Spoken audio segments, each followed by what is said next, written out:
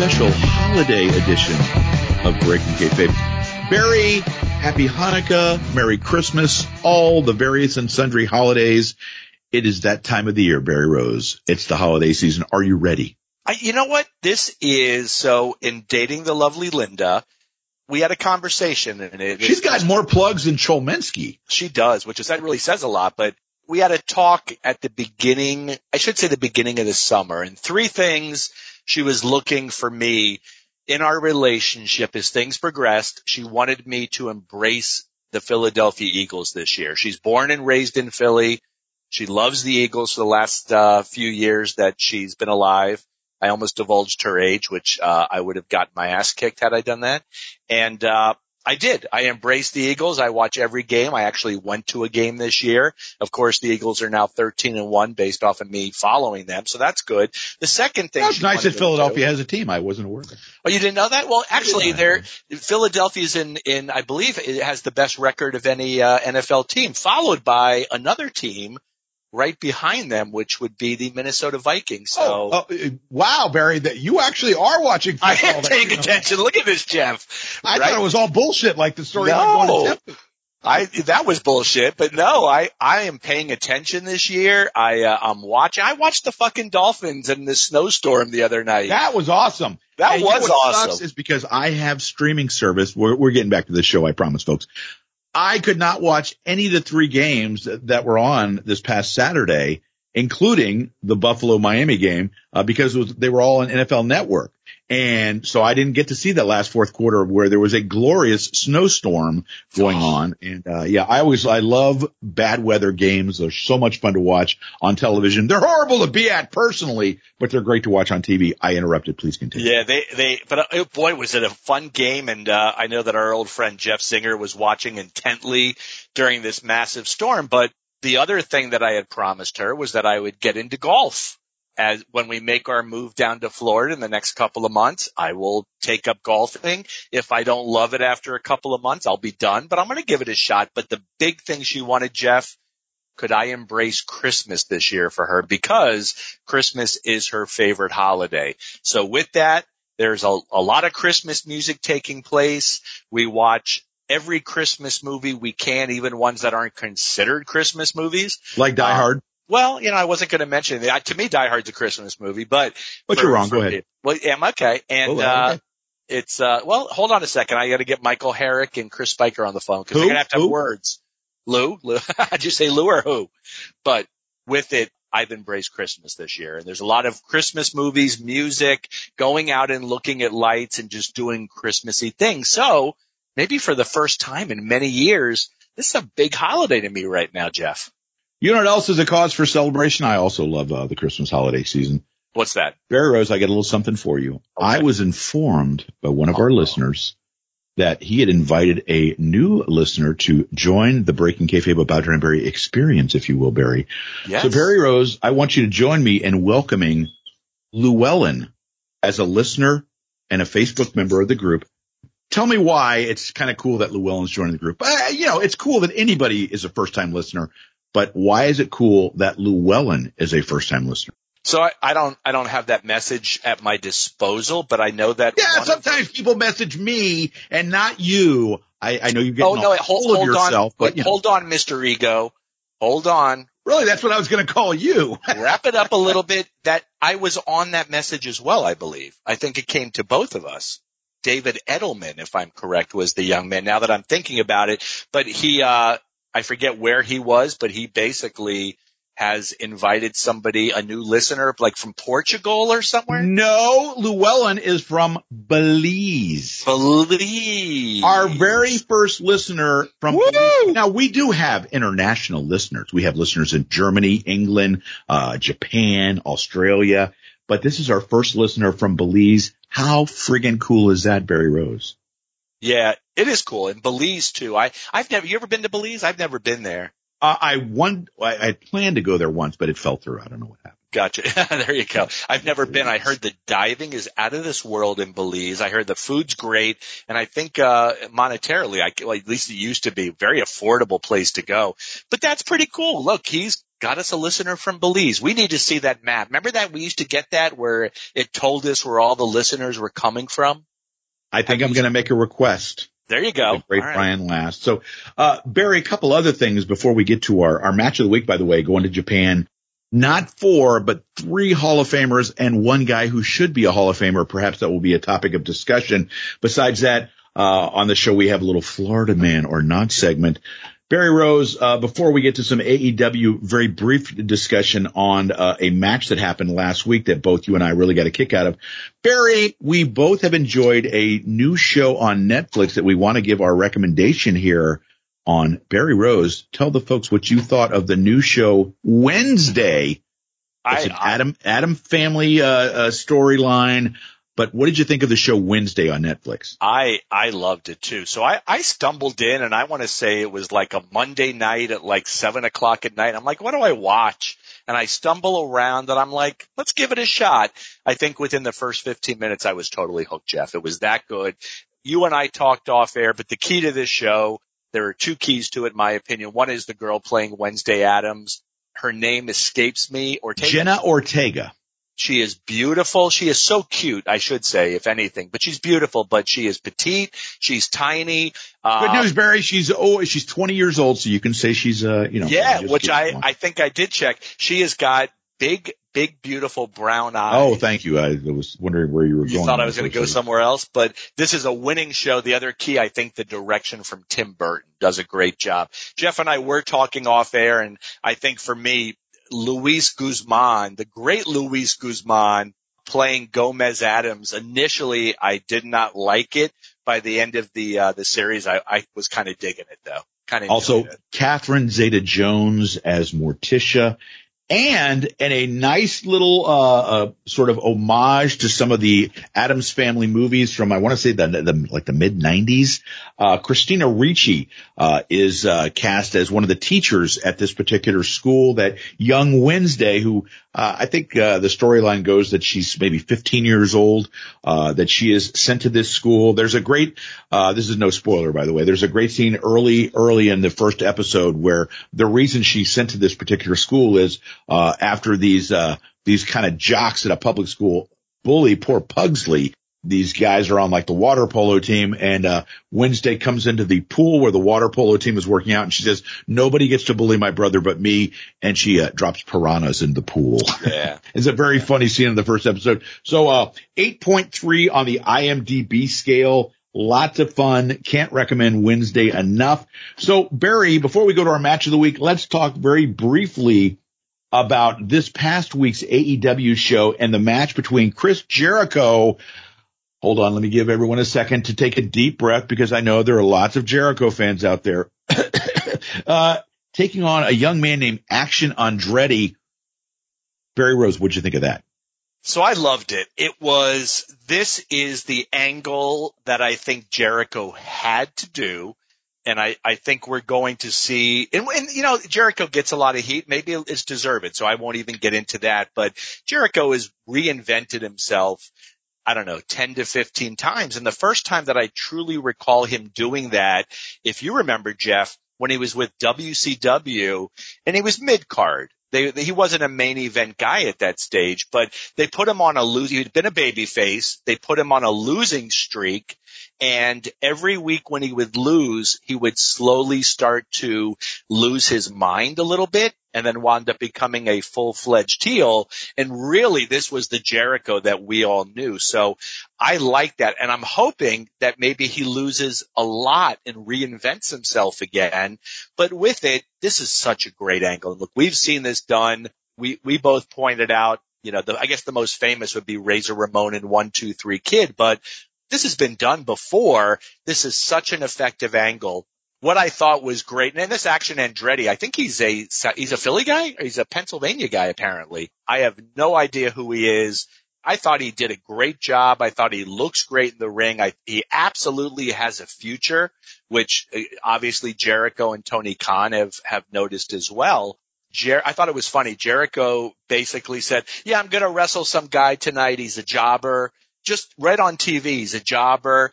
And then during the match, when the match was taking place and he's getting some offense, the fans actually are chanting, let's go jobber. Without even knowing his name, they're going, let's go jobber. And Taz takes all the fans to task about this disrespectful comment, regardless of the fact that Jericho had said it first. I didn't think this was the route they were going to go, but I'm glad that they did. That right there, in my opinion, is how you create a star. Yeah, this was great stuff. And I will just say, for all you people that hate the fact that Chris Jericho is still in the ring and is still getting a push and all that kind of stuff. And, there's some merit to that. I don't completely agree with it, but I understand the opinion. But one thing that I don't think anyone can say about Chris Jericho is a really bright guy. And he's a very bright guy out of the ring. He's a very bright guy in the ring too. And he's a very good, he thinks things out. He apparently spotted this guy a couple months ago. I think they had him on Dark maybe. And he had them take him off Dark because he wanted this guy to be someone that no one had heard of. This wasn't like a guy that had been getting a little bit of a rub to on one of the, the prelim spots and, people would recognize him. He had him taken off so that they could work this spot and this match out. I did happen to catch on Twitter that Sean Waltman, friend of the show, former guest Barry, was comparing what they had done to his match that he had with Razor Ramon that you referenced earlier. And Sean said the difference is that his match with Razor Ramon, that basically Razor ate him up the whole match and then Sean just won at the end. I think he said with a cross body block or something like that. Whereas in this match, Action Andretti was given a bunch of different, spots. He got a couple of maybe a 2 counter or 1 or 2 counts on Jericho. So it wasn't like Jericho was eating him alive and the guy won by a fluke at the end. This guy was given back as well as he was getting, and it made it for a very fun experience. I really enjoyed it. I have called for this. You don't need to do this every, couple of months, but we're talking about the 1, 2, 3 kid and Razor Ramon. What was that, like 30 fucking years ago? And I can't believe that more promotions don't use this particular match as a way to get somebody over. We've talked about, guys like Dante Martin, that we thought this would have been a perfect spot a couple of years ago for Dante Martin. And then you send Dante Martin away, whether it's to Mexico or to Japan, get a little seasoning, get off, TV for a couple of months. And then you bring him back and you make him a fucking star, and the company certainly knows the way to get somebody over as a star. They did it with Wheeler Yuta, and then the guy disappears. Once you make a guy a star, don't fucking have him disappear after you make him a star.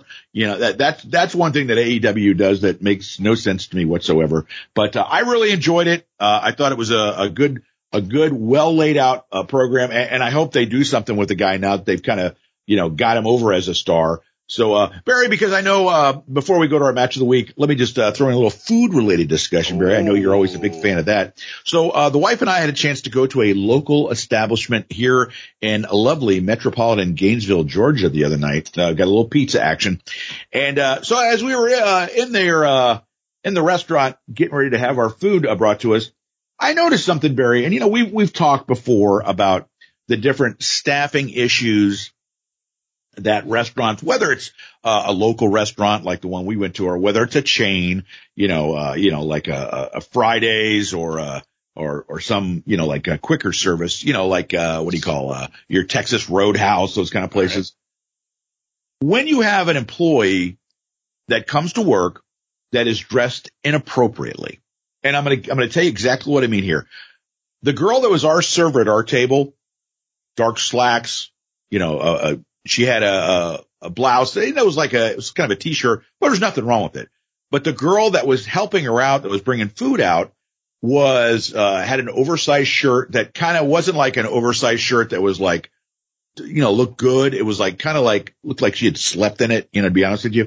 She had jeans that were torn at the knees, kind of sloppy looking, And I thought to myself, I understand that, you don't want to get rid of somebody who maybe is a good employee, but if you have somebody, and I'm referring to your time, Barry, as a manager, if you have someone that comes to work that is dressed what you consider to be not appropriate, Given the staffing issues that this country is facing in the restaurant industry, how do you handle that situation? So it's a different world.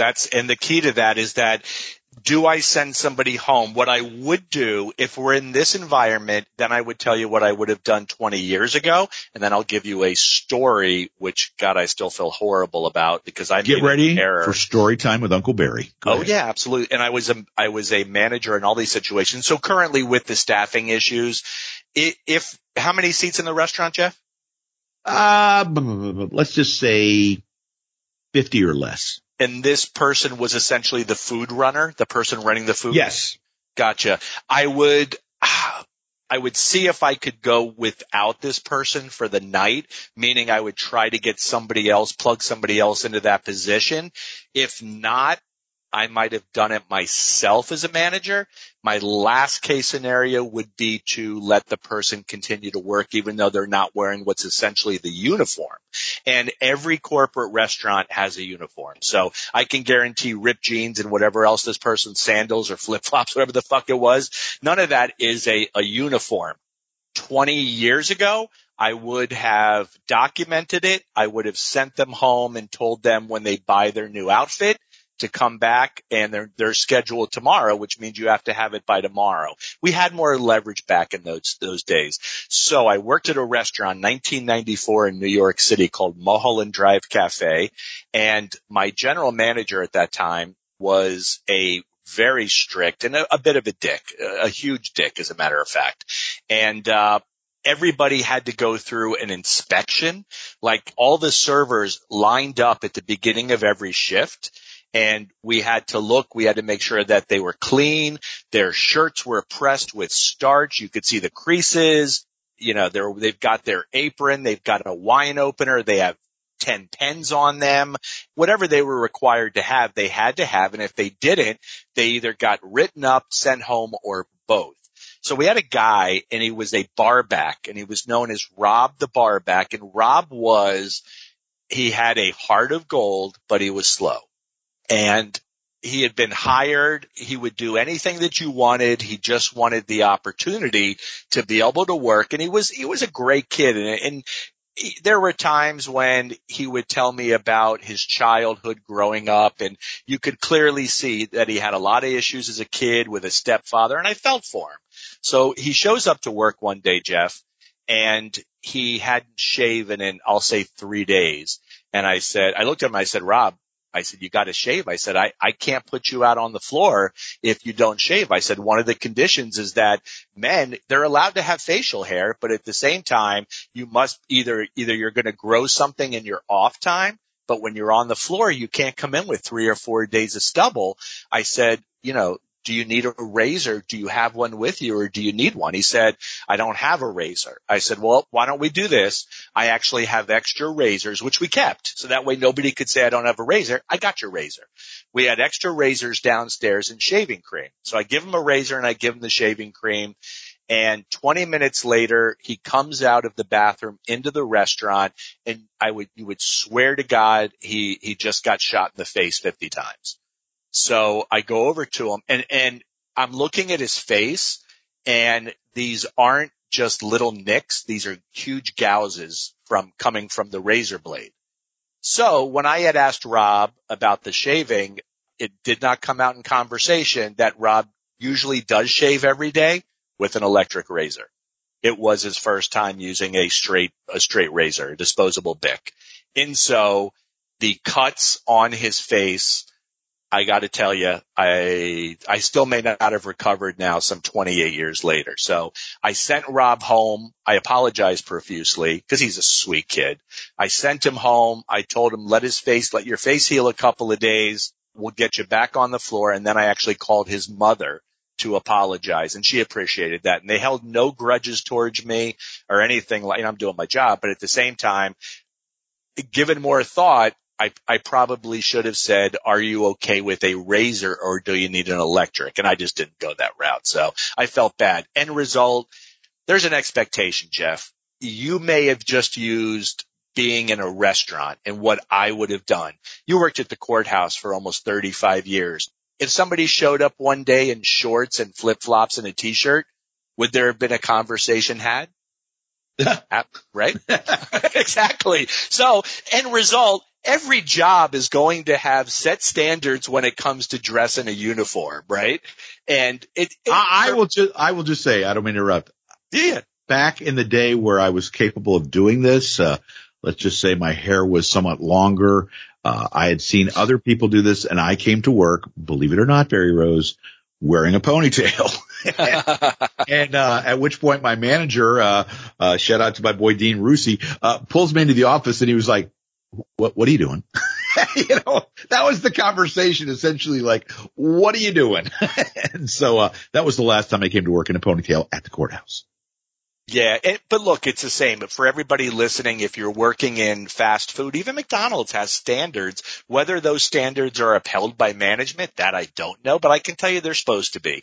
Same way in any business that anybody's running, there is a set standard of dress and conduct. It's just so, restaurants tend to get away with it. And part of it is, and I don't know this for a fact because I wasn't there, but a lot of times in restaurants, the servers and maybe the food runner, in this case, the food runner, knew that they weren't going to send her home. They're short-staffed to begin with. They're already running less 3 bodies. They're not going to send her home or him home. And they're like, you know what? Fuck it. I'm just going to go to work this way and get away with it. At some point, this is all going to end, though.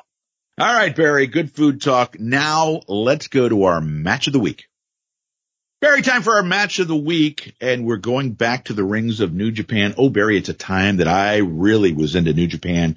Yes. We are talking late summer, early fall of 1987.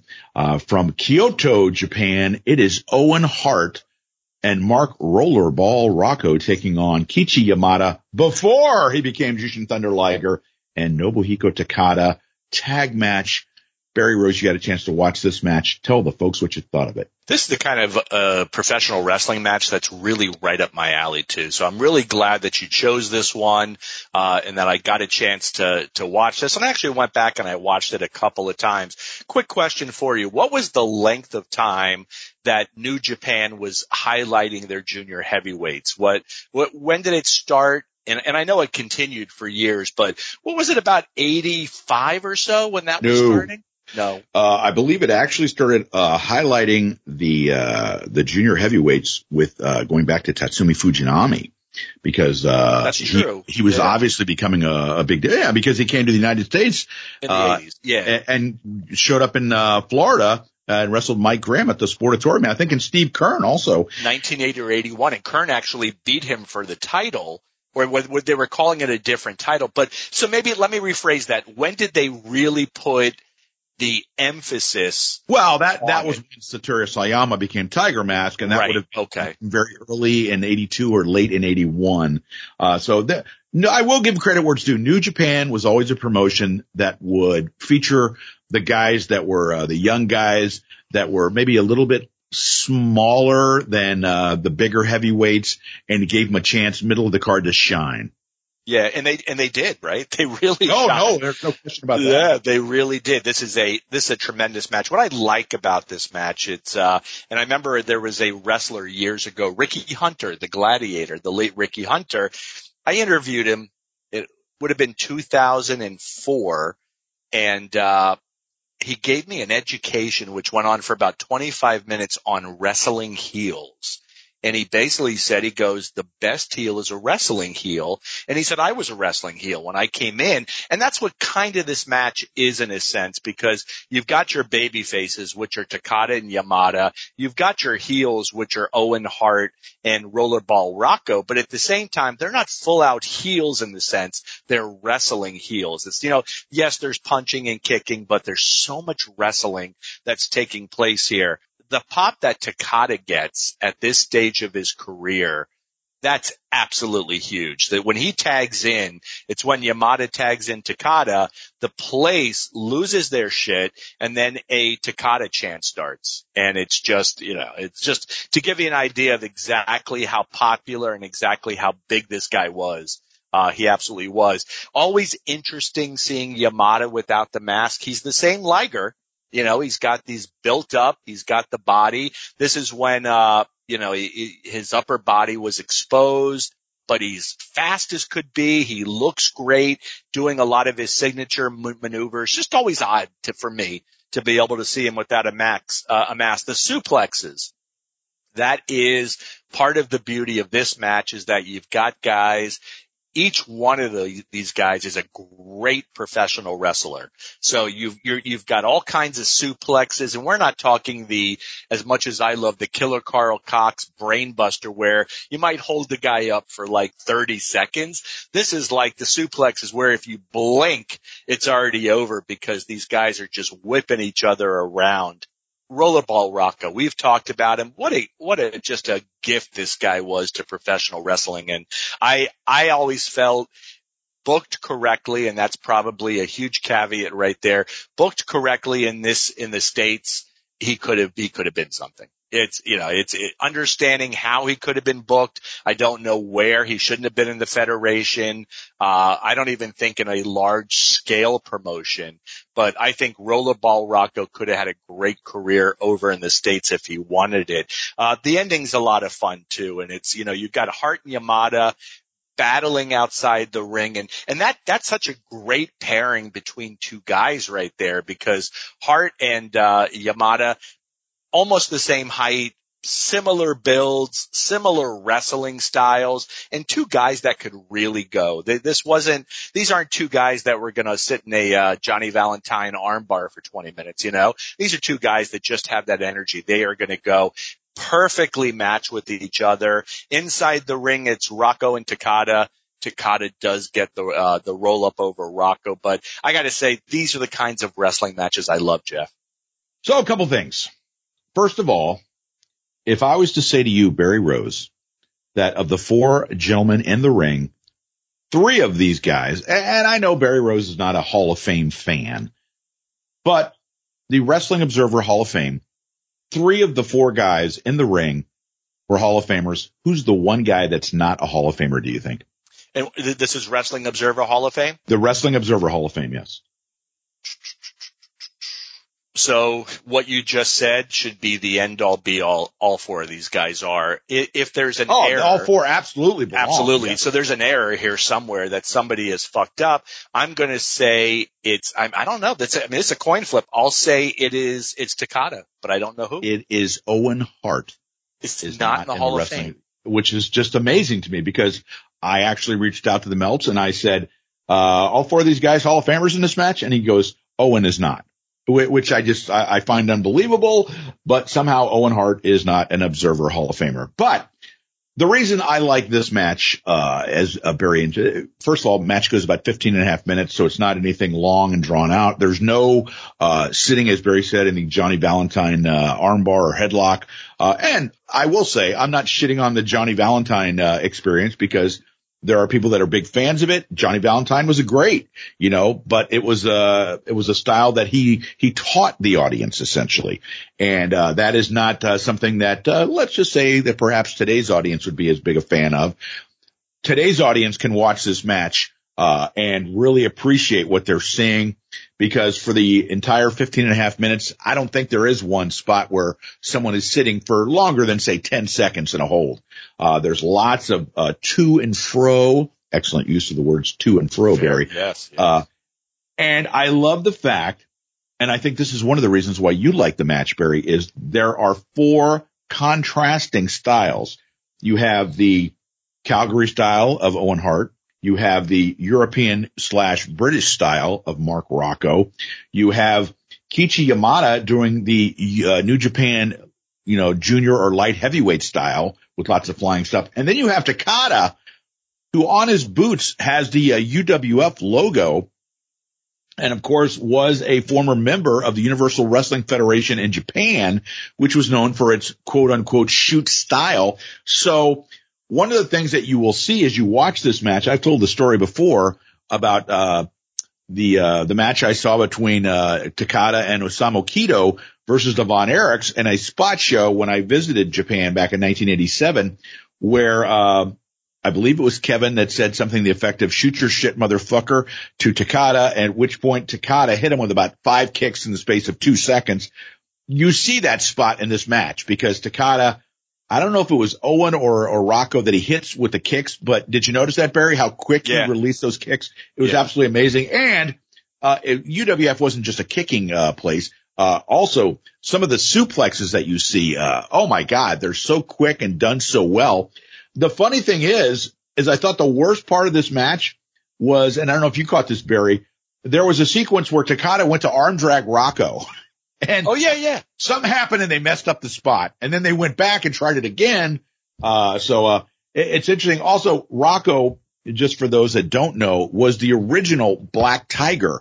Eddie Guerrero, I want to say 94, 95, took over the role of the Black Tiger in New Japan. But Mark Rocco was the original Black Tiger that fought Satoru Sayama in the early part of the 1980s. Takada, I mentioned, all the different suplexes. There is a belly to belly that he hits on Owen that literally is one of those jump out of your chair spots. So the match ends up, as I said, goes 15 and a half minutes. It ends up with Takada rolling up Rocco. After, by the way, speaking of his kicks, he kind of blew a spinning back kick, but they went to the finish anyway. I think one of the things that made this match good, there were a couple of spots that they missed, but is Yamada and Owen had worked together in Calgary, because Yamada, part of the reason Kichi Yamada was so good was he spent time in Europe, he spent time in Mexico, and he spent time in Calgary. And when he was in Calgary, I believe he wrestled as Fuji Yamada. And so obviously he and Owen would have worked together, either as a tag or as opponents in Calgary. So there was a certain amount of experience working together, and it really showed. Rocco, being such a vet and such a pro, really could work with anybody, in that British style. And Takada at this point in time, in 1987, fall of 1987, may have been the best guy in the world. That's just my own opinion. He was fantastic. He was a guy that, you always talk about, what ifs. And, Antonio Inoki held on to the top spot in New Japan for so long, well past his prime, because of course the original chain of command would have been that, it would have gone from Inoki to Fujinami. And then there were talks that Maeda would have been the next guy to get the spot, maybe Choshu. But I could have definitely seen a timeline where somebody like Takada, who's a good-looking guy with a lot of technical backgrounds, would have become that guy in New Japan. He did become that guy in UWFI, I believe. But I think Takada was also exposed as a guy who, while he wrestled that UWF style, was not a guy that could go over and wrestle in actual shoot fights and emerge victorious. But yeah, Barry, this was a really, really good match. Yeah, it was. It was, and it was an exciting match and a fast-paced match. And I love, again, I get back to the fact, I love the fact that it's an actual wrestling match and it's not an all-out brawl. Yeah, and we will post a link to this match in our Facebook group, Breaking Kayfabe with Bowden and Barry, so that you can check it out yourself. I hope you will do so. 4 contrasting styles, 3 guys that are in the Hall of Fame, and 1 that absolutely should be. Hey, Bear, always a good time to be joined by official friend of the show, a brother shipper. Our old friend Kevin Kelly is joining us. Kevin, welcome to Breaking Kayfabe with Bowden and Barry, my man.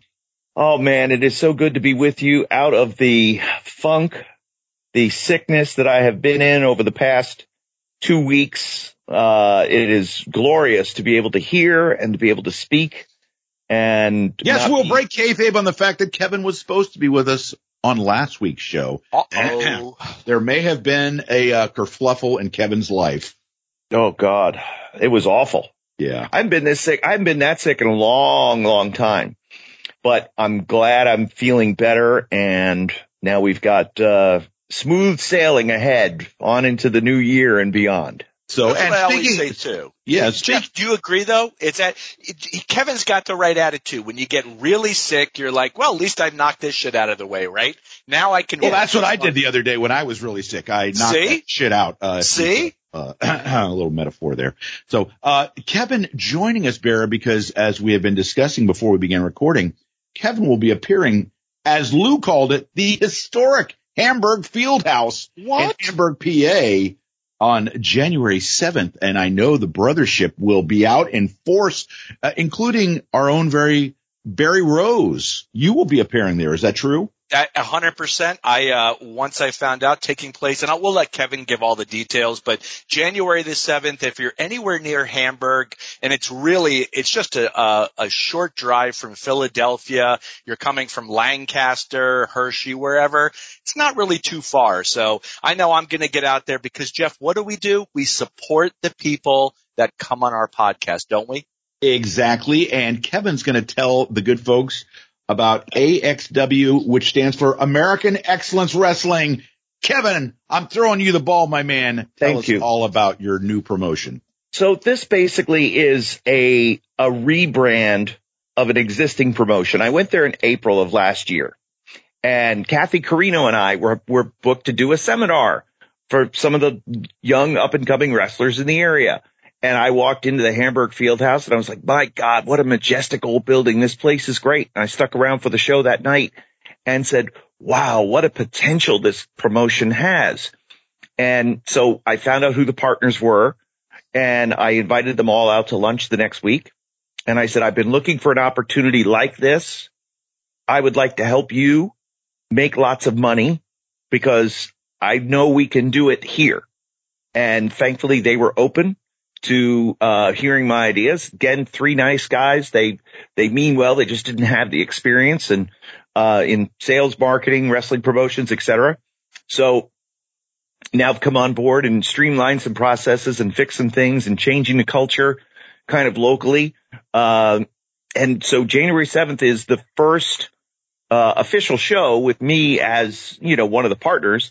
And kind of what my vision is, all, collectively working together with these guys about what the shows will look like going forward. So we've changed some of the layout and changed a little bit of the flow of the building and changed some of the roster. So we're very excited about it. There's a decent core of young wrestlers in the area, but it's a state of 12 million people. And over the last 20 years, they haven't really turned out a lot of like D1 athletes, shall we say, in wrestling. But we have to take what is there and get them experience with experienced guys and teach them how to work and teach them what to do. And it's a very simple show, guys, a very simple concept. We want bad guys to do bad things. And when that happens, we want the fans to make this sound. Boo. And when the good guys do good things, we want people to make this sound. Hooray. And that's pretty much it. It's going to be a 2 hours, 15 minutes, 2 hours, 30 tops show. We're going to, go quick and have fun and have some, great vendors that'll be there. So it's going to be like just a real fun family experience. And I just want people to go, oh, that was just like the wrestling I used to go to when I was a kid, or for kids to go, wow, that was fun. I've never been to anything like that before. It'll be different than WWE, but everybody's trying to be WWE, and they need to stop doing that because only the WWE can be the WWE. They have the lights, the sound, the production. As Sweet Lou did ask and pointed out, since it will be at the historic Hamburg Fieldhouse, will there be a title change? Will the Strongbow brothers be dropping the straps? Anything along those lines? Yes, the Executioners will be there you go. Yeah. In tag team action. And the Yukon Lumberjacks too, The Lumberjacks will be there. Gorilla and Dean Ho will be going back. But no, you look back, look at the history of the Hamburg Fieldhouse. In fact, one of the things that drew my eye first, the original lighting rig that Vince Sr. paid for to have hung is still in existence, still used at the Hamburg Fieldhouse. Wow. So, Jimmy Snuka got hit with the coconut by Roddy Piper over in the corner. That's where the Piper's Pit was set up. So many the chairs are still the same chairs that Bruno got whacked by Larry Zbyszko. Somebody's going to be checking those chairs for Bruno's blood. You can guarantee that, yeah. I'm Jeff. I'm walking into the building on January 7th wanting to buy every damn chair in the place, and I'll be selling them, ladies and gentlemen, on eBay. The captain, Nick Massey, will have you holding. Exactly. They are all for sale because one of the things that we want to do, and we've got to get there, we're going to make it. The model is, guys, minor league baseball. Okay. Minor League Baseball all over the country, and they have anywhere between 50 and 80 dates a year. Somehow they're able to put a couple thousand people in the park every night. And they do it. Why? Are they selling baseball? Kind of, sort of. But when you go to a game, do you really know who the players are on the team? No, not really. You know who the team is affiliated with if it's connected to a major league club.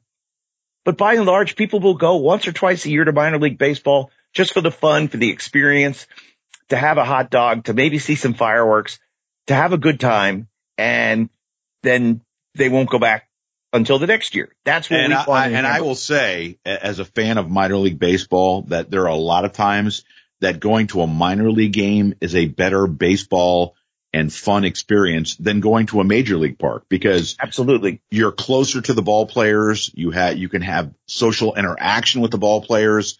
If you are one of those people that likes to boo and cheer, and get involved and be the obnoxious fan, like maybe I like to do, you have that ability to interact with the players, with the umps and that kind of thing, as Kevin pointed out. So I'm sure there will be officials there that when they make a questionable decision, will have the fans booing them for their bad call. And when they make the right call, much like in major and minor league baseball, they will be getting the plaudits, the occasional cheers of the fans. So, Kevin, let me just ask you, is there any particular names that's out there? You said there were a lot of younger people trying to get into the business. Any names out there that'll be appearing that maybe the fans would recognize? The only ones that on January 7th that people will recognize might be John Schuyler, who just recently re-signed with Impact Wrestling.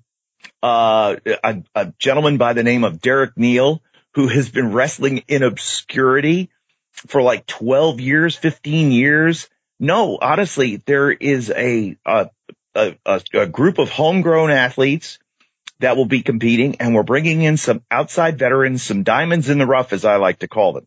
Some guys that know what to do in the ring, that know what their job is, that are looking for, and those type of guys are not really a commodity when it comes to the bigger companies now.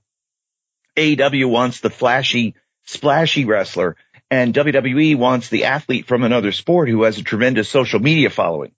We're hiring wrestlers who wrestle and who know how to get heat or know how to sell or know what their job is. So that's what we're going to do. And we're going to put forth, what we think will be the best.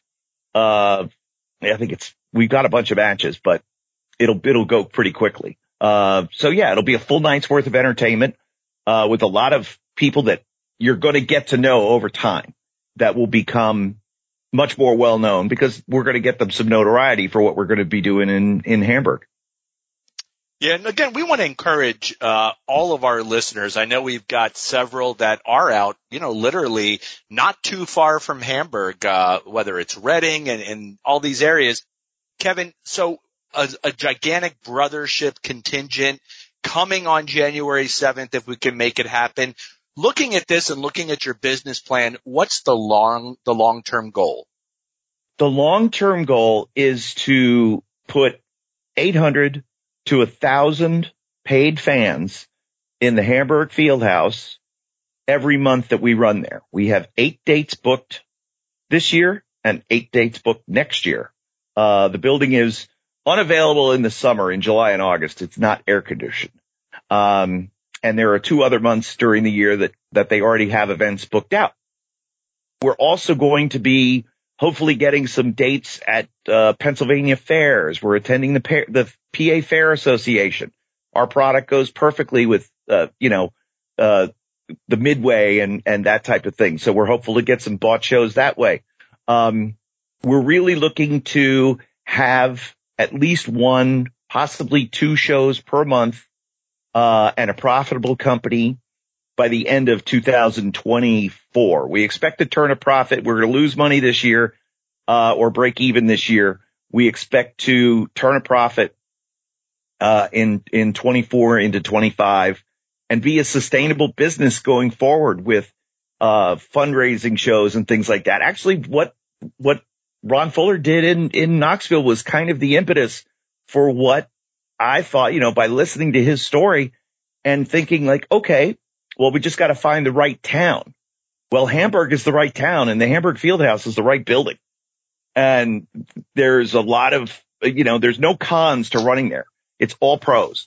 And everything that we want to do is available to us. There's other buildings that are close by that we could add to our schedule. We're looking at a couple of different venues. We're partnering with Ricardo Rodriguez. I'll give you some breaking news. So he's running Three Legacies Wrestling, which is a very small school and promotion in Lancaster, Pennsylvania. And he has a date set up for August at the Barnstormers minor league field, and we're going to be co-promoting that with him. So we'll be wrestling. We'll have a wrestling event under the stars in Lancaster over the summer. So yeah, just fun community.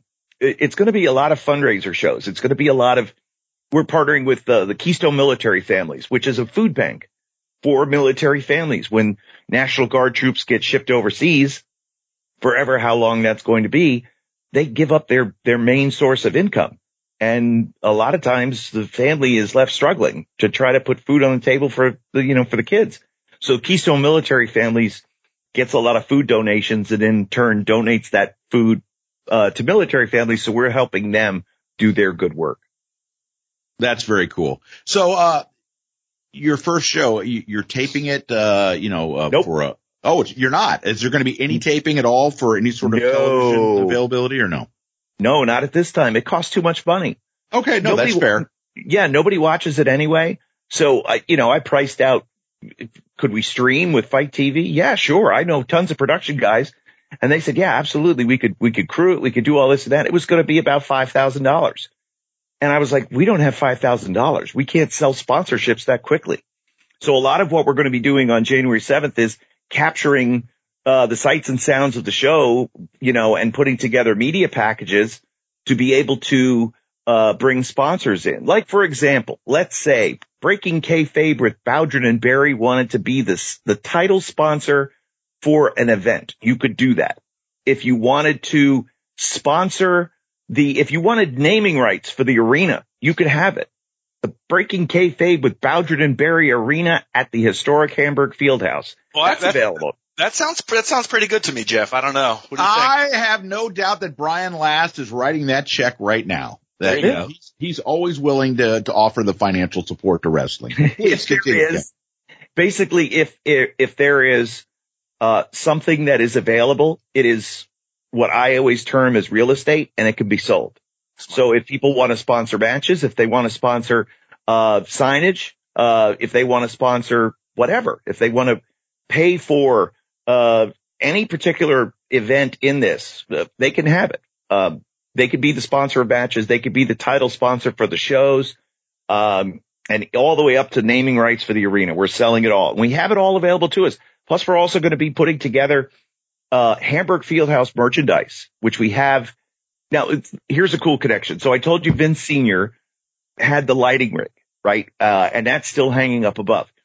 The fire company, the Hamburg Fire Company, is in charge of the Fieldhouse.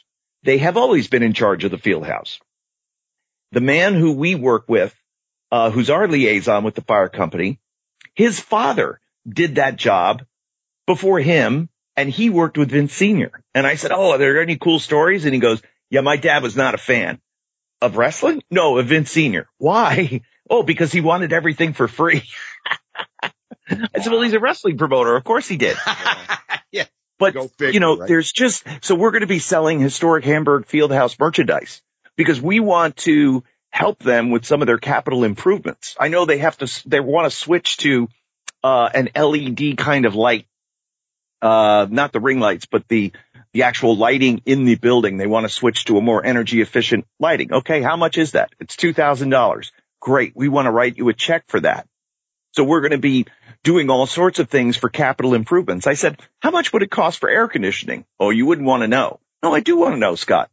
$250,000. Okay. Well, we're not going to write the check today, but maybe one day we could.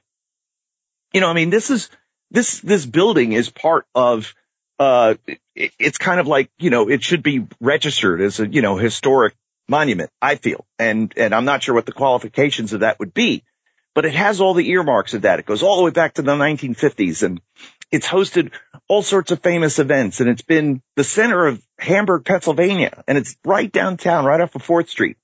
It has been there, for decades upon decades. Everybody knows where it is, and we just see it as like this amazing opportunity to bring back wrestling in a community setting where we can entertain moms, dads, and kids the way their parents and grandparents were entertained for year after year after year. And that's really it. It's a very simple strategy.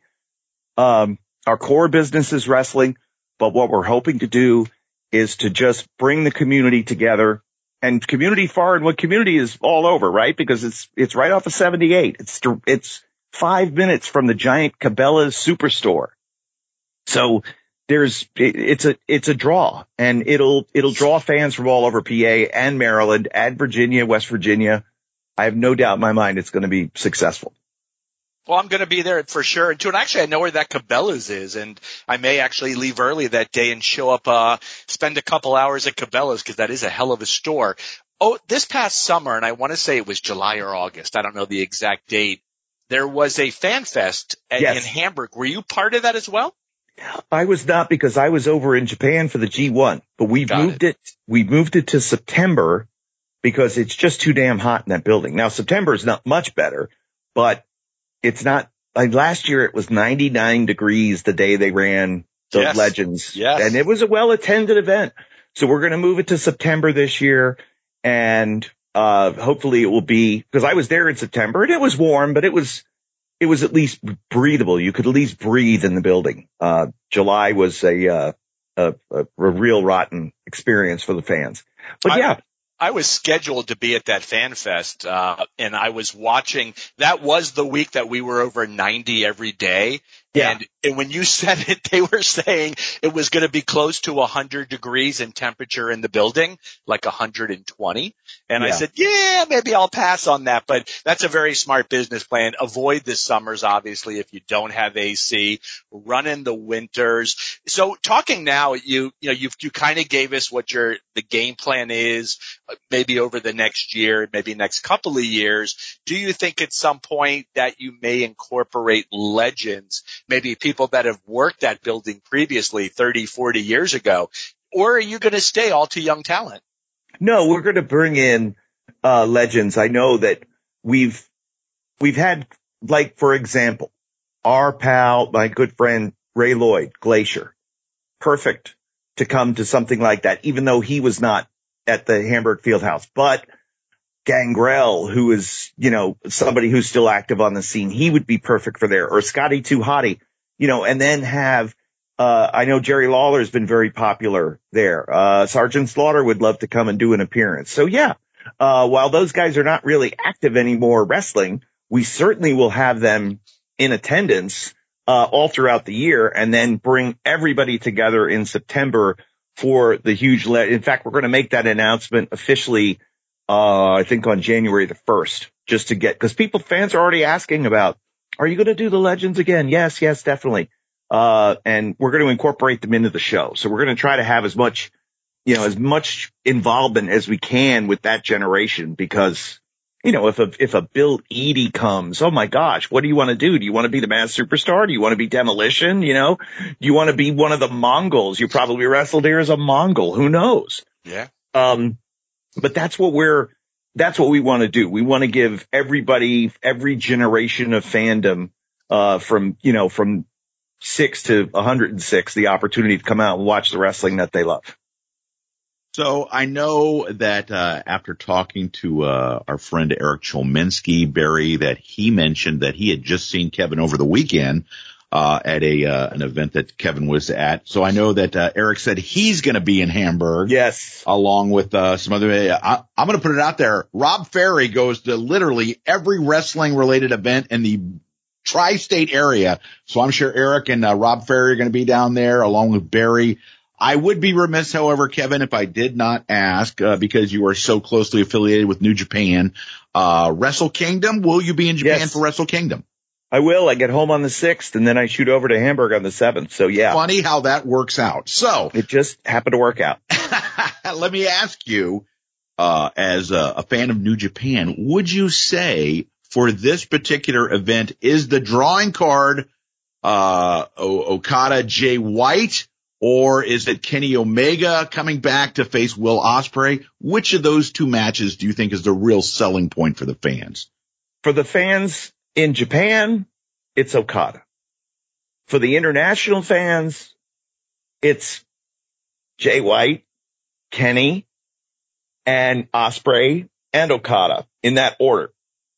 I think because of COVID and the lockdowns and everything like that, that there has gotten to be more of a disconnect between Japanese wrestling fans and the foreign wrestlers.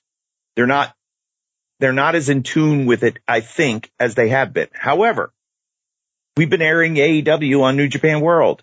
So fans are very familiar with Kenny Omega and what he's been doing over the last few years. They really enjoy Will Ospreay. They're into Jay White, but it's difficult to gauge because the fans aren't making noise at the majority of events. And so it's difficult to say, but I do know that, Okada with the 50th year of New Japan Pro Wrestling coming to an end and Antonio Inoki's passing, I think that for the Japanese fans, that's probably one of the biggest reasons why there will be a significant crowd, upwards of 30,000 is what I'm hearing. So that would be very good. Now, isn't this going to be the first event where they are allowed to, as crazy as it seems, they're going to be allowed to cheer and be open in their displays, where it's been sort of restricted by the officials in Japan? Isn't this the first event where they're allowed to be active in their participation? Yeah, I'm sure there's going to be noise. I'm not quite sure what has been decided yet. How is it socially distant seating? Because I know that, like, if you have socially distant seating, that you can have cheering. But there have been some, if it was an open air stadium, then it would be no problem, but it's not because it's a dome. But I do believe that there is going to be cheering on January the 4th. And I do know that there is anticipation of upwards of 30,000 being in attendance. So they figured it out some way, and I'm excited to hear what that crowd sounds like, because there have been limited events since September, where fans have gotten to cheer.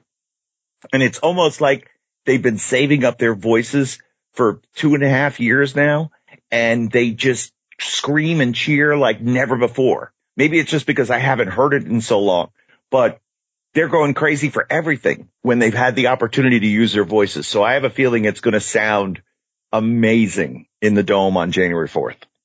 So one of the things that I mentioned, I was talking to Eric Cholminsky, and of course he's such a big follower of Japanese wrestling. So I said, do you have anything I can ask Eric or I can ask Kevin, that maybe you didn't discuss with Kevin at the event? And he wanted me to ask you about a rumor that he had heard, whether there was any validity to it. Apparently, Toshiaki Kawada is very active with Taichi. He wanted to know, is there any truth to the rumor that Kawada was being considered? Of course, Kawada always affiliated with All Japan Wrestling. He's never really been affiliated with New Japan. Any truth to the rumor that Kawada was being considered to make an appearance on a New Japan show, perhaps in an exhibition match against Taichi or in Taichi's corner for a match? Have you heard anything along those lines? I haven't heard anything further. So Kawada did commentary for Taichi and Sanada in the first round of the World TV title tournament. And it was great to, put the face with the legend, right? Because we always tell the stories of Kawada being the very harsh taskmaster, raising Taichi in the business. And now, if you weren't an All Japan fan, you never got to really see him in New Japan. And Taichi, at the end of the match that Sanada won, and it was a thriller, basically said, get in shape because I want to wrestle you. And Kawada said, okay, I will do it. I will get in shape and we will wrestle. So with the final, and you would think, okay, maybe they might do it at like a Takataichi Mania show. But today, they just had the last one. So they're not going to do them anymore. So if it's going to happen, it would make sense that it might happen at a proper New Japan Pro Wrestling show.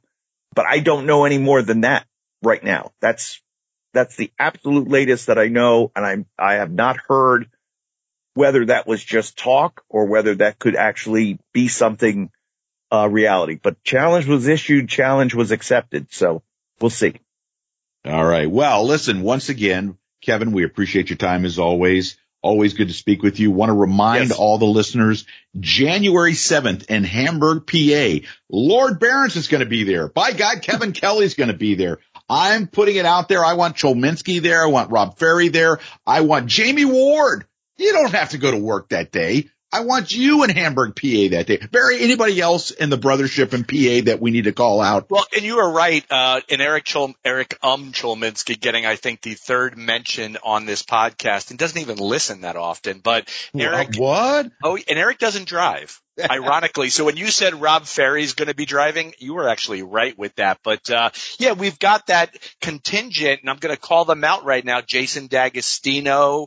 You've got Amal Pitts. Max Spiker is down that way. So it would be nice, if the Philly guys can all caravan together, maybe those guys. But again, we're able to get great guests like Kevin Kelly to come join us because, Jeff, we support them when they do these things. I know I'm going to be there. I'm actually going to bring the lovely Linda, who's very excited about coming to a live wrestling show. Exactly. But we'll be there. Jeff, any chance you can make it up from Georgia to come up for this big show? Hold on, I'm checking my calendar. No. So anyway, I will say, as Kevin was talking about future events, Barry, I'm going to be talking to the lovely sainted Mrs. Bowden tonight, perhaps at a future appearance. So Kevin, let me just ask you, if the brothership does in fact come out in force, can they count on a photo op with Kevin Kelly that can be posted in our Facebook group, Breaking Kayfabe with Bowden and Barry? Oh, hell yeah. Absolutely. What do they want? They want to jump into the ring. We can take a picture. It's my show. I don't give a crap. We can do whatever we want. But listen, for the brother shippers or for anybody else, if you want to get tickets, you can get them at the door, but you can save a couple of bucks if you buy them in advance at AXWTix with an X, AXWTix.com. And there's 4-pack specials. There's a couple of different things that we've got going on. We're going to be involving promo codes. Like, for example, what if we put, promo code brothership and people could save $5 on a ticket? We can put something like that together immediately, but we'll put our heads together. We'll come up with some ideas and a full schedule of events. Just follow us on Facebook. American Excellence Wrestling. You can follow me on Facebook at, I got the Kevin Kelly fan page, or on Twitter at Real Kevin Kelly, and we'll get you updated. The full schedule of events is out, and, every date is a Saturday, and they're always going to start at 7:00. It's pretty simple. Well, Kevin, we will see you at the matches, and I'm hoping, Barry, that if Max Spiker shows up, we can get Mac to take a bump in the ring. We'll see you at the matches. Barry, I've said it before, I'll say it again. A good booker always knows when to steal a decent idea. So I was listening to a non-Arcadian Vanguard podcast recently, yes, and they have a segment that they call, are you ready, Barry? Give me a little drum roll. Hold on. Rapid fire. Rapid fire, here's the concept. I'm going to throw quick questions at you, and I want you to give concise, relatively brief answers to the questions that I offer. This is not going to be a 10-minute answer to the question by either you or Sweet Lou, who's also going to be featured in this segment. We're both guilty of that, yes. So, Barry Rose, are you ready for a little rapid fire? This is going to be interesting because I move a little slower on Mondays when we record. So, but yeah, bring it on. I'm a little disappointed already just from the get-go, because usually whenever the word fire is mentioned, Barry Rose always goes, fire! Thank you. So it's rapid fire. First question, Barry Rose. At the time of this recording, we are, of course, getting ready for the Christmas holiday season. Barry Rose, I know you're a big Christmas guy. Oh, yeah. Excuse me. The biggest. Barry, by the way, also mentioning that he went to Temple the other night. So Temple University, Jeff. He may have been kayfabing me. I don't know. But Barry Rose, Yes. If you could only listen to two Christmas songs for the rest of your life, the rest of them you're throwing out, give me your two favorite Christmas songs. Rockin' Around the Christmas Tree by Brenda Lee, and then Jingle Bell Rock by Bobby Helms. Those are the two. Okay. That's good ones. I personally like a little bit of Oh Holy Night. That's a good one. I don't really have a specific singer, but that's a song that I really like. That really puts me in a non-diehard Christmas spirit, an actual real Christmas spirit, if you will. I also like, I like the King, Elvis Presley with a little Blue Christmas. That's my first one. So now, Lou, join us because now it's time for the Lou Kippelman portion of this. Lou Kippelman, my baseball go-to guy. Recently in the baseball news, 4 big free agent signings from the shortstop position. We got Carlos Correa signing with Lou's beloved San Francisco Giants, 13 years, $350 million, Barry Rose. That's Arcadian kind of money. Trey Turner, 11 years, $300 million with the Philadelphia Phillies. Xander Bogaerts, 11 years, $280 million with the Padres. And just yesterday, Dansby Swanson, 7 years, $177 million with my Chicago Cubs. So the question for sweet Lou Kippelman, of those 4 contracts, and I'm taking into account not just who's going to be a good fit, I'm going to include the value of those contracts. Who's going to regret those signings most? Which one of those 4 contracts, Lou Kippelman? I'll say the Phillies. Really? And your reasoning is? Dare you? Well, no. He's spoken, Barry. You cannot interject. You have a particular reason why.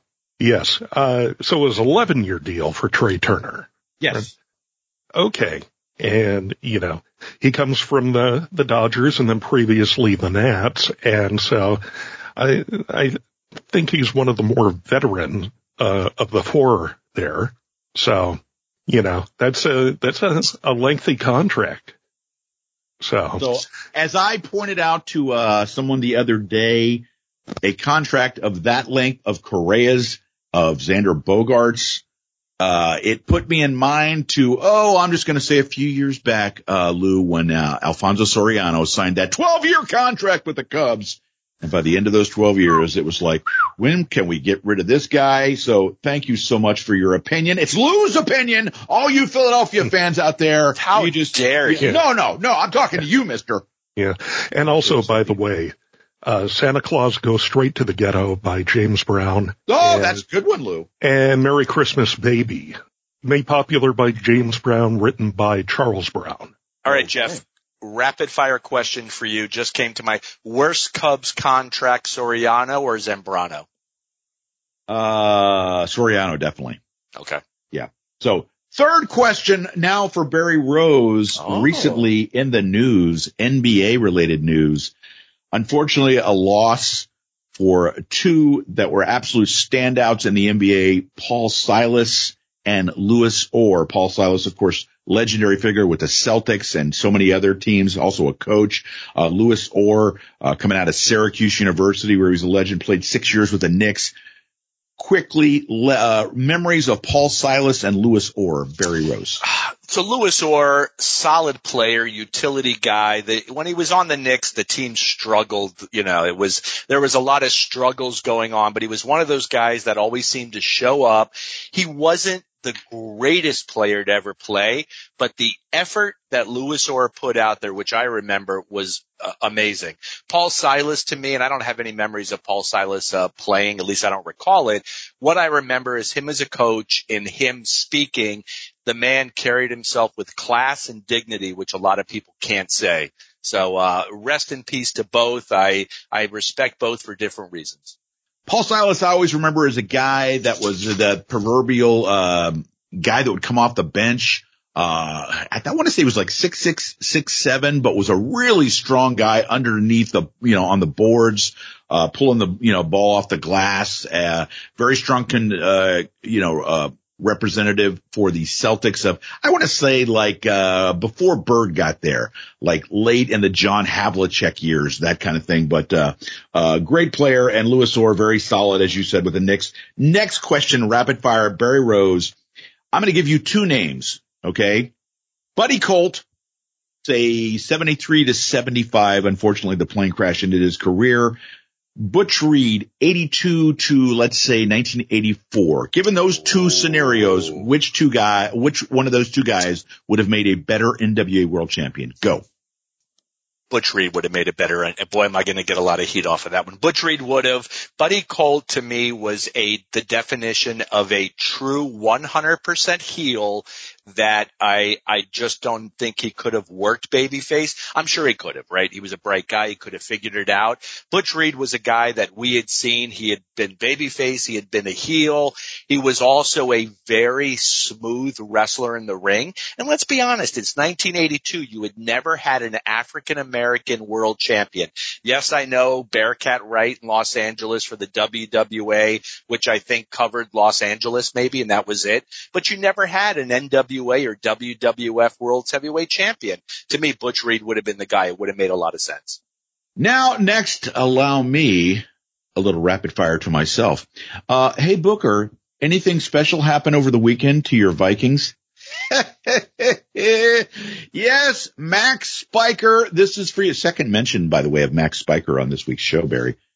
The Vikings with the largest comeback in the history of the NFL. Now, of course, Mac wants to poo-poo. Oh, it was the Colts. You should have beaten the Colts. No, NFL history. By the way, Mac, next time we go to the Fan Fest, you might want to thank Tom Hale, because Tom Hale sending me a note saying, hey, Jeff, why don't you mention that the Vikings said yes. So thank you, Tom Hale, for that reminder, and suck on it, Spiker, because the Vikings now hold that particular record. Next, Barry Rose. Back to normal now.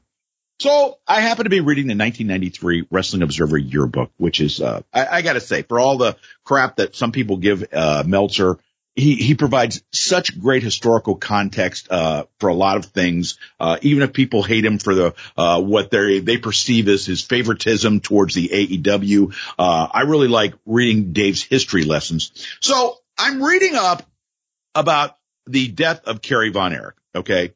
And according to the 1993 yearbook, Barry Rose, this is what I was going to spring on you, because I don't know if you ever heard this story.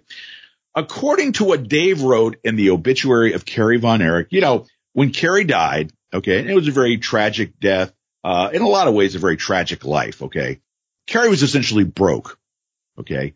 And there was an individual, I can't remember what his name was, that was going to do a fundraiser. He was doing some local cards using the guys that were, part of, USWA, some of the, not really huge names, but they were going to do a fundraiser for Kerry's two daughters. Okay. Because he essentially left them nothing because he was broke at the time of his death.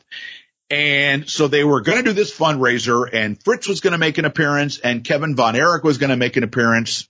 So get a load of this, Barry. Kevin Von Erich, according to the story in the yearbook, apparently calls this guy that's doing the fundraiser for Kerry's daughters and asks for $1,000 as an appearance fee at the fundraiser for your two nieces. Wow. Barry, your thoughts on Kevin Von Erich? I read that and I was just like, really? And come on. Yeah, and that's not the type of story you want to hear. And then, there's other stories that are like that I could share out there. I heard another story from, the big fan fest that Jody Simon put on 2017, and he looked for everybody to donate their time, but one person held him up for money, and he was livid and put that person on blast afterwards. And paid it to have them come because they were a draw, but he was held up. That's a shame. The only way I would cut Kevin any slack is he appears to be out of it, in my opinion. Well, while I do agree with that, as of now, in the end of 2022, this story taking place in 1993. Yeah, which he probably wasn't. Carney's going to Carney, right? Isn't that the old saying? But so many of these old timers and so many of these guys don't know where the Carney stops and where it begins. And if you're actually asking for $1,000 for a fundraiser where the money's going to go to your nieces, I mean, you're a horrible person. But at the same time, Kevin never struck me as somebody who was overly bright. Based off of interviews and things that I have seen. But I mean, honestly, is there anyone who could try to justify this other than the person that charged $1,000 to Jody Simon? Barry, the listeners love a good Florida man or not segment. I think you will agree. Are you ready? They do. They love the Florida man or not. Not only the segment. Florida man segment, they love us, Barry. Oh my God, we are because we're givers, right? We are givers. There are some, I will say, that apparently love you almost a little too much. They're a little stalkerish, but I'm not going to name any names. I'll tell you when we're done recording. So our first story, Barry.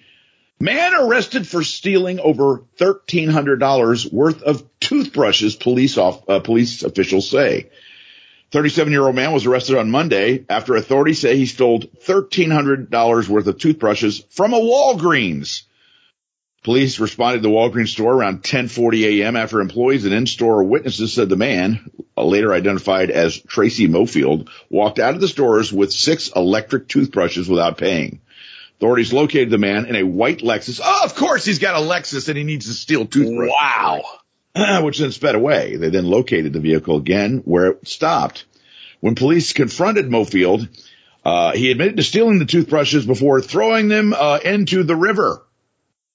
He was taken to jail and charged with larceny. So, Barry, first of all, what kind of fucking electric toothbrushes are costing you like upwards of $250?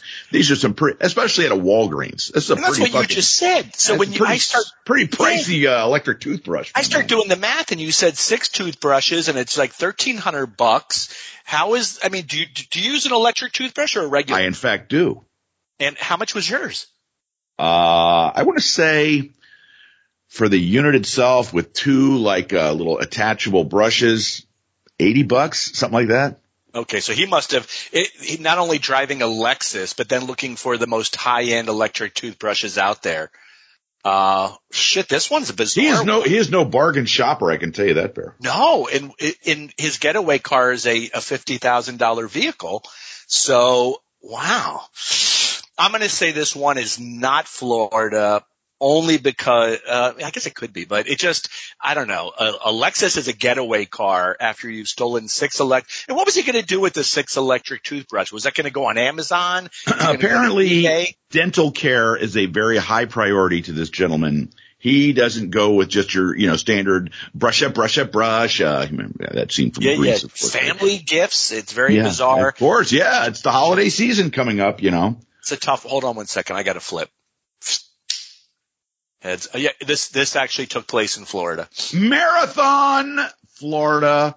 Woo! Or as we like to call it, the winter residence of Bob McKeon. There you go. Seemingly in Marathon every other weekend. Next headline. Which would explain why he doesn't come to a fan fest. Never been to a one, always promising, but then something suddenly came up. Oh, there's quite a few of those people. So yes.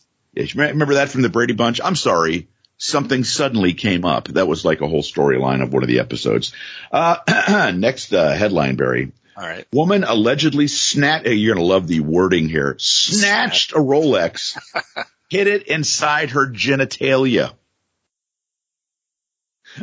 A woman found herself, it gets even better, the writing here. A woman found herself in a sticky situation with New York Post? These are some high quality writing here. Found herself in a sticky situation with cops after she allegedly stole a super expensive watch and hid it in her genitals. Police were called to a local hotel on Sunday after a woman claimed he was cuddling 33-year-old Sarah Richards. Again, he was cuddling, Barry. It's very romantic. And she continually insisted that he take his Rolex off while they laid together. The alleged victim told cops he put the watch under his pillow, continued to drink wine at her request, but he says when he noticed it missing, she went into a panic and left. He says he followed her all the way down to the lobby where he alerted security before police arrived. According to reports, police couldn't find the Rolex at first, needless to say, but eventually located it in her genitals. All right, I'm gonna have to have you spread out there. Let me get the gloves here. That's when you call in the female officers, Barry. Oh. She is now looking at grand larceny charges. Barry Rose, Florida woman or not? So it's a tough one. I listen for a lot of clues.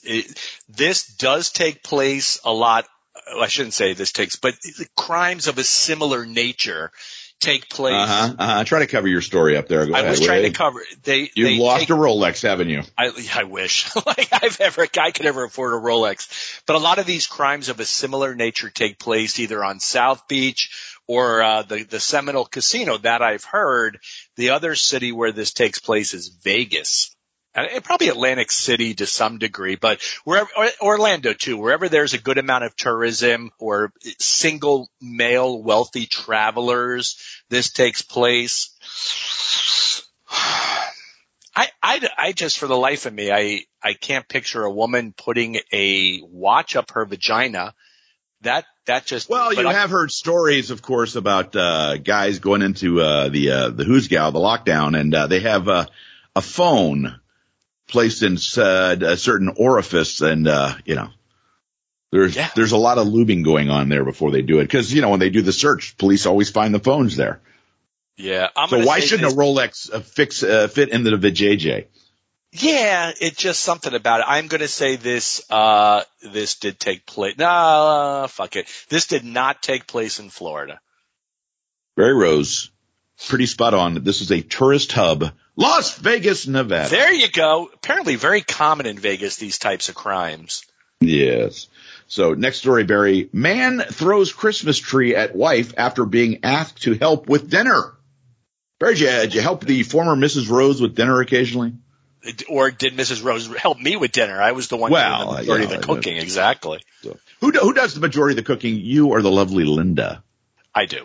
It's, really? Yeah, I'm kind of at that, though she's made me a couple of really nice meals. I like to cook. For lunch today, Jeff, I had a New York strip steak sandwich with bacon and hummus on naan bread, which was basically all leftovers. But what is naan bread, dare I ask? Naan bread is, and when I say naan, it's N-A-A-N. It is the flat Indian bread that you would get in an Indian restaurant. Well, wouldn't that be nana bread? Oh, I see what you did there. Thank you. Yeah. So, for lunch, I countered that with some lovely saltine crackers with peanut butter on them. It's a nice saltine cracker with a peanut-based spread. That sounds like a little more fancy. That sounds pretty. Anyway, getting back to our story here, man allegedly threw a Christmas tree at his wife during an argument that was sparked when she asked him to help make dinner.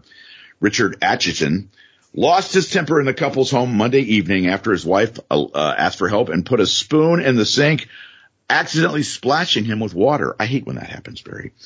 Atchison packed his things and went outside to his vehicle before returning home because, quote, Barry, you're going to be shocked to hear this, he had been drinking.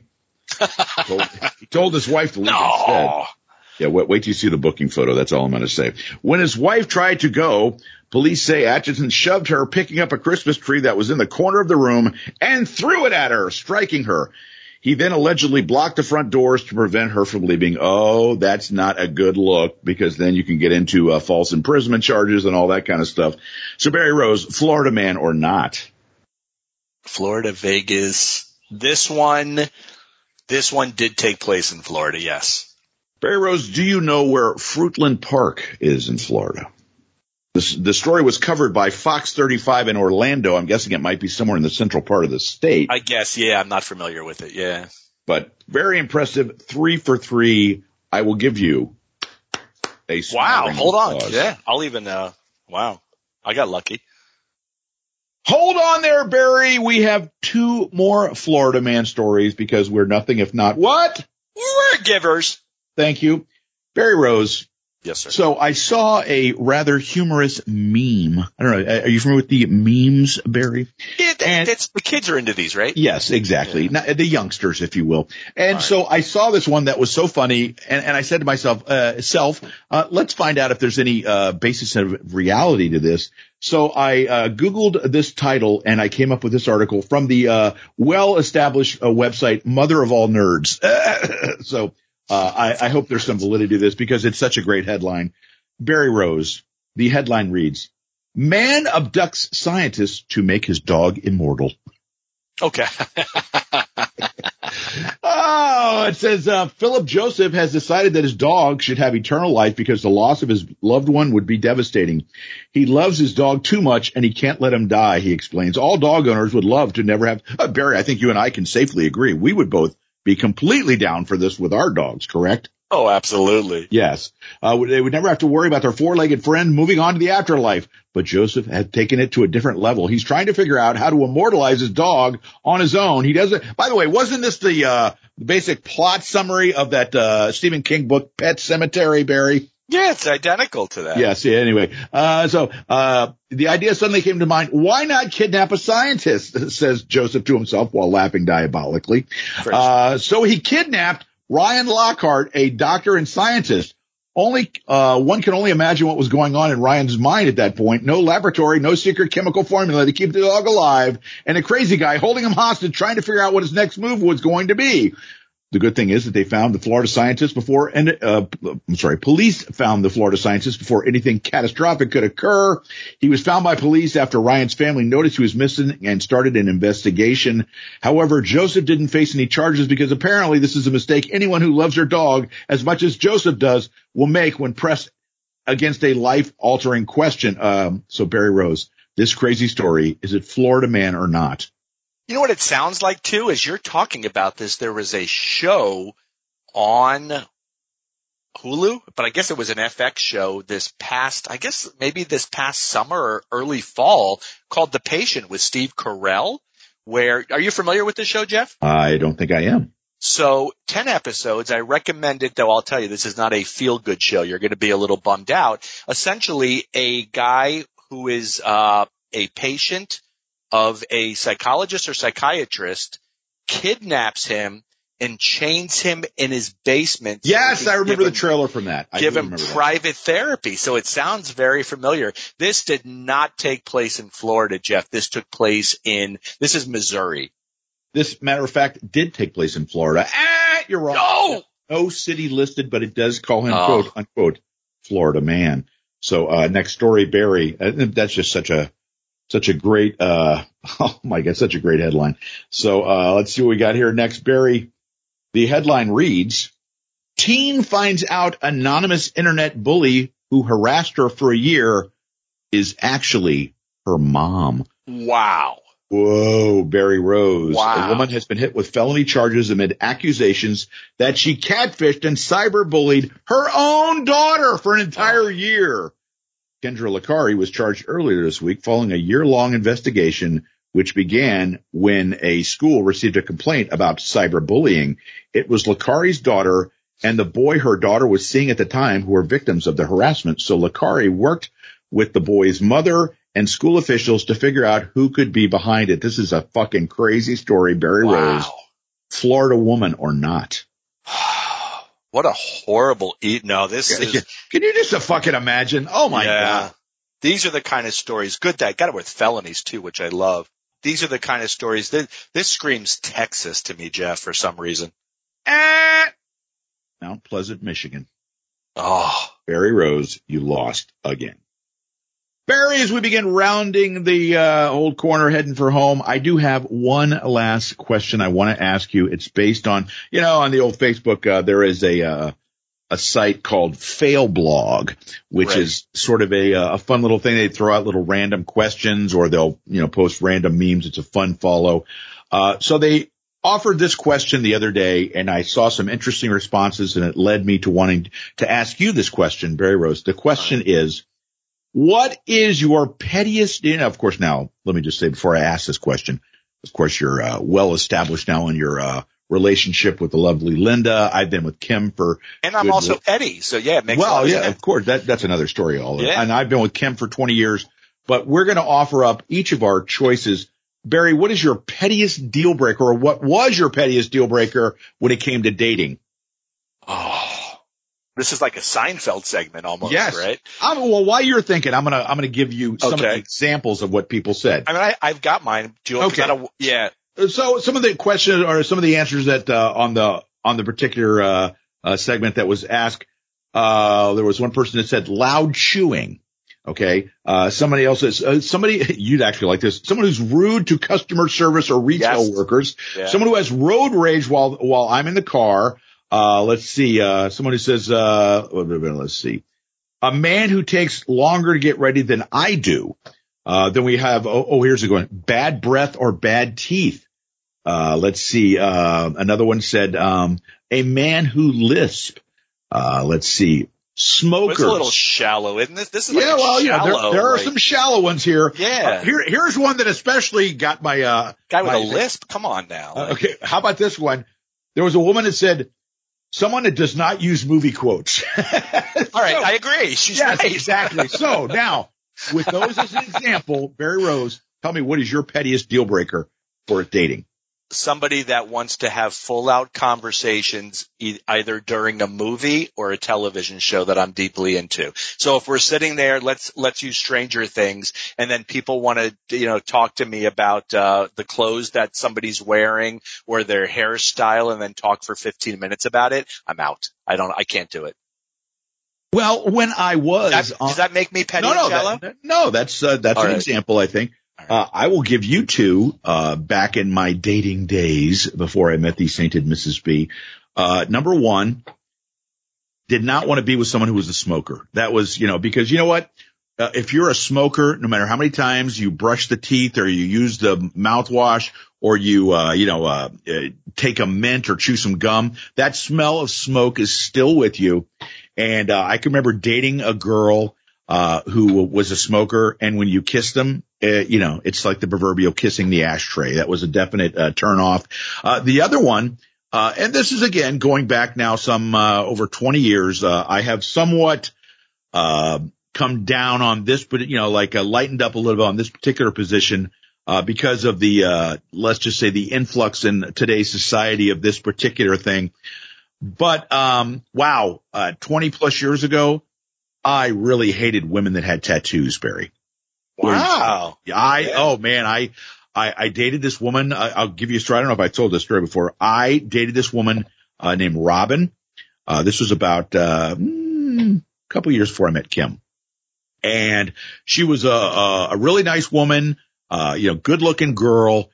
She had a tattoo. It was like something like, I don't know, like a rose or, something not really garish or ridiculous. Right on the old boob, okay, or above the boob, and she went with me we went up. I think it was for like Thanksgiving to visit my parents, and so when we met my parents, she was like wearing like a sweater or a shirt or something like that. And the next morning, breakfast time came, and I'm sitting there having breakfast with my parents, and we'd been dating like I want to say like 2 or 3 months at this point. And she comes out for breakfast and she's wearing like a shirt that has a V-neck, and there's that tattoo. And I remember just thinking, wow, she's like just putting that tattoo out there for my parents to see. And you know what? My parents might have like been like, who cares? He's dating someone who has that tattoo. Who cares? But to me, I remember thinking, okay, I got to break up with this girl somehow because this just isn't going to work. So now that being said, I was so classy that I broke up with her like a week later. And then, of course, after the Christmas break was over, Mr. Cheapskate called her up now that I didn't have to buy her a gift and said, hey, why don't you come over and have dinner? And smart. Yeah. And she came over. I made her a delicious dinner, got the old hookup. And then I don't think I ever called her again. So I was a nice guy back then. That's pretty smart. Yeah. Anyway, on that note, it's time for the old go home, Barry Rose. I'm sure you're ready to go home today, aren't you? Yeah. Oh, yeah. Barry could do a good 5-hour segment if we'd let him. I know he would. So I will say on behalf of our producer, Lou Kippelman, and I am Jeff Bowder, and they call me the Booker. Good night, Gunny. I'll see you in the morning, buddy. And my co-host, Barry Rose, take this ship into port, Mr. Lewis.